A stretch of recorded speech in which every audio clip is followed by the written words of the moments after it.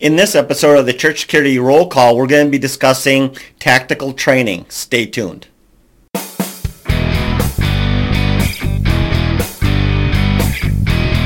Hi, this is Chris with Sheepdog Church Security, and this is your Church Security Roll Call. Today we're going to be discussing the article, A Drilled Response. If you'd like to read that article, go to our website, sheepdogchurchsecurity.net, and look under the News tab. So let's start in the Bible. This one is Judges 20, verse 16, and it reads like this. Among all this people there were 700 chosen men left-handed. Every one could sling stones at a hair's breadth and not miss. Great verse for us. Basically, good advice. We all need to get to the range so we could sling those stones, if you will, at a hair's breadth or in a hair breadth. Anyway, get to the range. All right, so this is something that we need to talk about, and it's basically the importance of drills and the importance of training, going to the range, getting all that stuff, practicing to the point of muscle memory. So that's what we're going to be discussing today. Before I continue, I want to remind you to share this video with friends, with staff, with people on your team, and then get the show notes so you can discuss where, kind of have that discussion about where is your team, where's your church today, and where do you want to be in the future, and how you might want to put together some drills and some range days and all that good stuff. So let's begin in the Bible. This one is Livingston Parish, Louisiana. The sheriff's office in Livingston Parish offers tactical training classes to church safety and security teams in the parish. The instructors all post, that's police officer standards and training certified. The course includes scenario-based simulation training, and classes are at the parish training center. So there's a lot of departments that are starting to do this, different counties, different police departments. They really are understanding the risks that houses of worship are under, and they're willing to help out. And it's just a matter of asking and seeing if enough people ask, they might offer something like that. Next one is Hazlet, Texas. Probably saying that wrong. Sorry for you in Texas. This is the summer 2019. A church campus in Hazlet is the site of a tactical training for church safety teams. Various active shooter scenarios are acted out using guns with blanks. Also practiced are unarmed self-defense and control and arrest techniques. Once again, another county, another place that's offering this kind of training. If you live close to these, you might want to look into it if you already don't know about it. If not, get into it. All right, next. Westchester, Ohio, November 2017. Mass shooting in places of worship has led to more churches using armed safety volunteers. Several team members from churches in the Westchester area are enrolled in monthly tactical training, including containment and engagement. Great stuff. Krugerville, Texas, January 2020. A building in the business district of Krugerville hosts classes in church security in addition to instruction. This includes role-playing and scenario enactments. Great stuff. Also covered are use of force laws. Skill sets include unarmed defense and control, verbal de-escalation, active shooter situations. A number of the churches have teams trained with has increased in November 2017 Sutherland Springs massacre. So, a lot of people are waking up to this, which is really good, and looking for this looking for this training. Also, Colorado Springs, Colorado, June 9, 2020. Live drills with fake guns are used by the Mountain Springs Church in training its safety team. This training also includes discussions on what level of force is needed, so this is your shoot and don't shoot.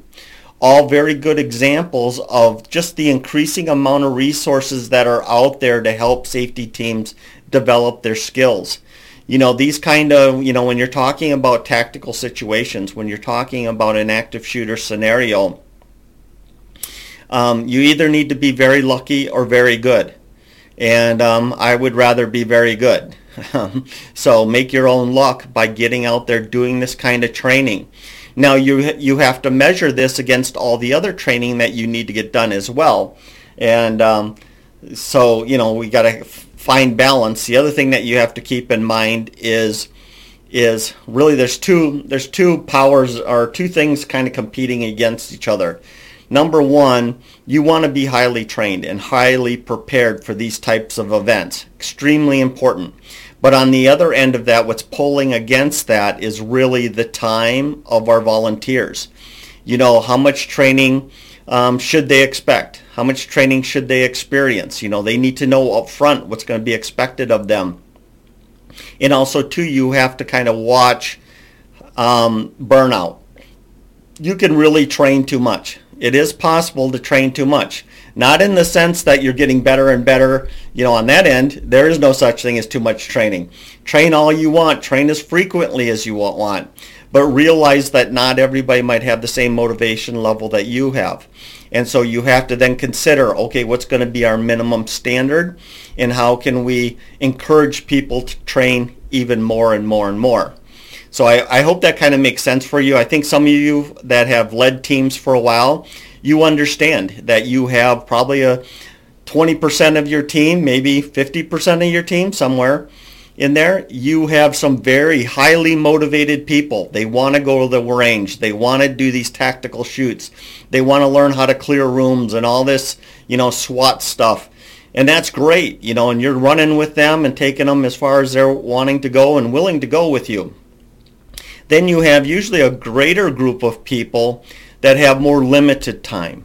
And so with them, that's where we get into what is the minimum standard. You shouldn't require super high standard or you may lose over half your team. And maybe that's a good thing. Maybe your team is so large you can lose half and not have a problem. But I'm thinking that most churches that I talk to, it's so hard to get good people on the safety team. And so we have to be careful. But anyway, that's not even the point that I really wanted to make today. Really, the point I want to make today is just how important drills are and how important scenario-based training is. It's extremely important. And we need to be doing this with our team.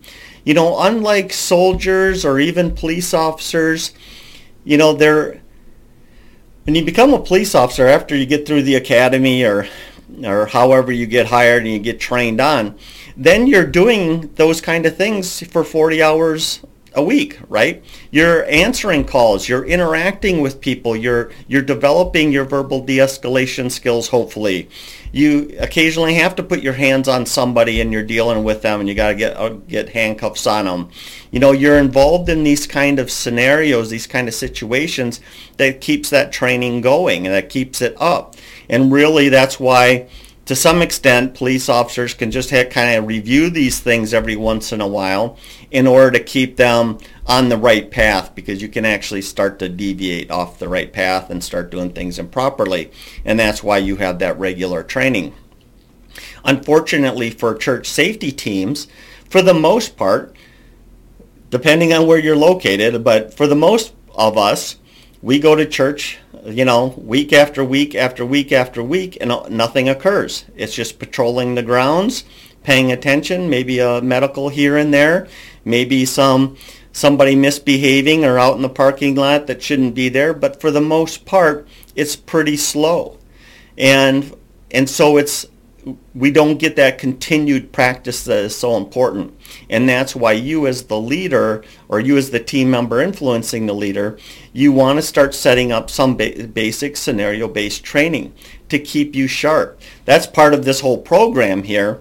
Well, this is obviously not drills and it's not scenario-based training, but it's about continuing the conversation, because just mentally preparing and talking about these things goes a long way to keep you and your team sharp.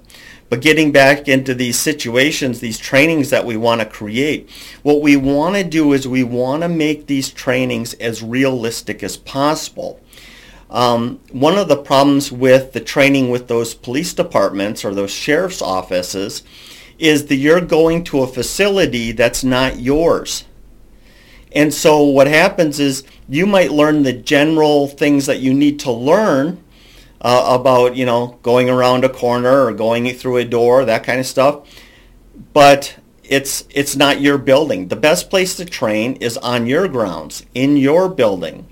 One of the things I recommend to people in our active shooter response course is just how important it is to basically get a starter pistol and or some dummy pistol that the bad guy can have. All right, if it's like a starter pistol and it makes noise, even better. Next thing you need is you need 2 airsoft guns. I like airsoft guns over any other type of training weapon because it's easy to clean up. Airsoft, you shoot a little BB, white BB, plastic BB, and even though you do your best to clean them all up, there will be one laying out there somewhere, but at least it's not paint on the wall. It's nothing that has to be cleaned up. It can be swept up, it can be picked up. It's easy to fix that mess. And then, of course, any protective gear that's required for the bad guy. So this is what I do. The bad guy is wearing thick clothing because those little BBs can hurt. They're thicker clothing for protection. They're wearing some sort of face shield for protection. And then they have the starter pistol that makes noise but nothing else. Then I train 2 guys at a time, 2 team members at a time responding with those airsoft pistols.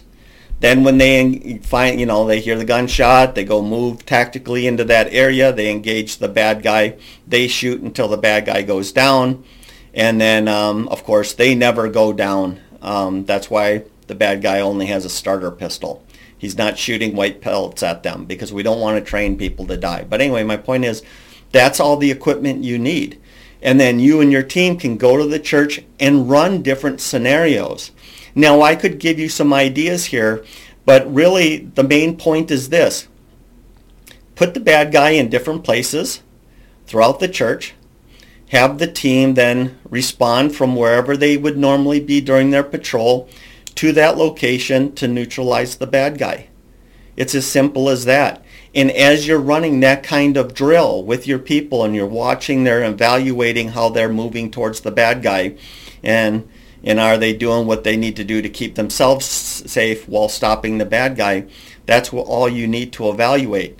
During that, other things will kind of come up as ideas for you to try something different. And now the idea here is not to confuse or trick your safety team members.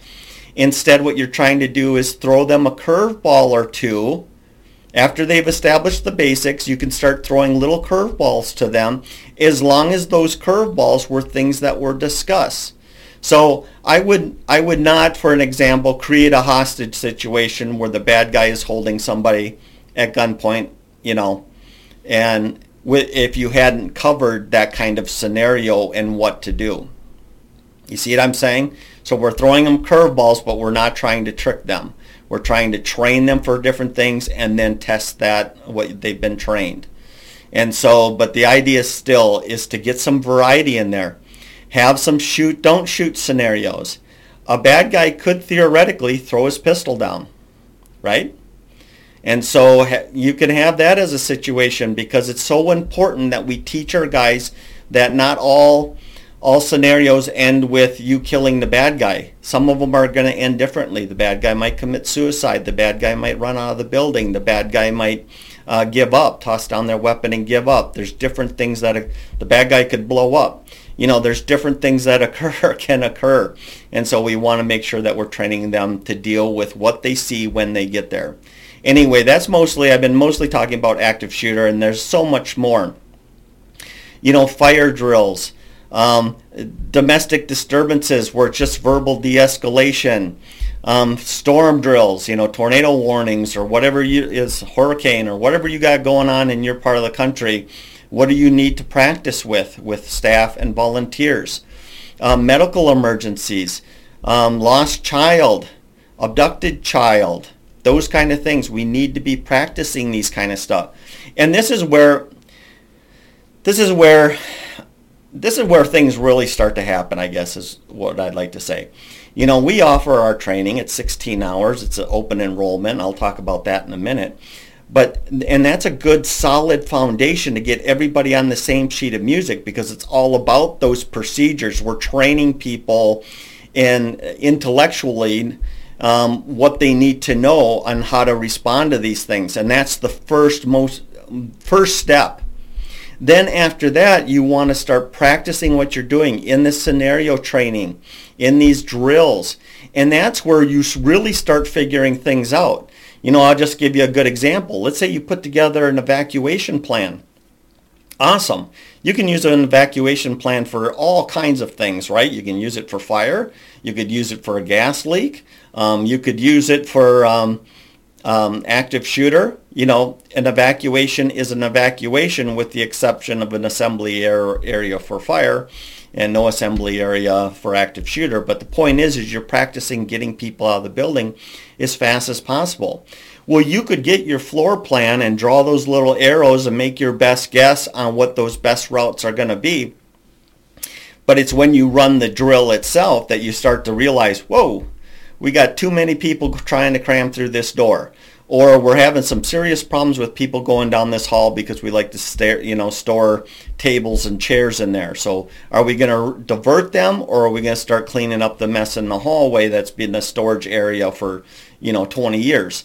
These decisions have to be made, and you start to fine tune what you're doing. The same thing happens with active shooter. As you're practicing these drills, you're discovering things like, wow, it's hard to get across this large room with no cover and concealment to engage a bad guy. How are we going to solve this problem? Or you start to identify where are the best places. As you're moving through the church, different areas, you're going to identify places of cover. You're going to find places of concealment that work well. And so anyway, you kind of get my point. It's once you start doing the drills and scenarios that things really start coming together. Not only that, you continue to build that teamwork and understanding of each other. A good example might be maybe somebody moves really slow. No problem with that. It could be mobility issues for whatever reasons. But you don't know that until you start training and you realize, hey, I can't. If I'm working with this guy, everyone on the team learns, hey, if we're working with this guy, I either need to start moving slower, or somebody else is going to have to help me engage this, take care of this situation, or whatever it is. These are the important little details that you learn in scenario-based training. So I've rambled on a little bit. I want to take a minute and tell you guys that you got to read this article. You really have to go over, read the article, get over there. Wesley did extremely good job on giving you a lot to think about putting these drills together. The other thing that he brings up is I had an interview with Carl Chin.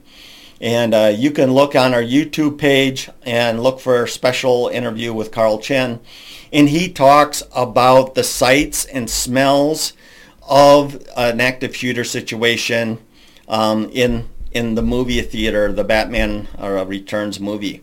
I think it was Batman Returns. But anyway, it's in there. And he talked to somebody who put together a presentation and just talked about the absolute chaos and what it was like to work there. And that's part of it too, is mentally preparing to see, smell, hear all the sights and all that kind of stuff going on. But definitely check out that video. Definitely check out Wesley's article. And then finally, what I want to let you know is this. It's open enrollment right now. And what that means is this. We start our first online training event on September 11th. And for the next 2 weeks, until September 4th, 2022, it's going to be at a special discount. So our individual, if you're just on your own, you're taking it, our individual goes from $85 to $50. And you get invited to all these online training events that I'm hosting. Plus you have your own account. So if you want to train on your own or you miss a class, you can simply jump on your student account, take and then watch the exact same videos. You just don't get to see me. And then when you're done with that, you take the test. If you pass the test, you're certified with us for 2 years.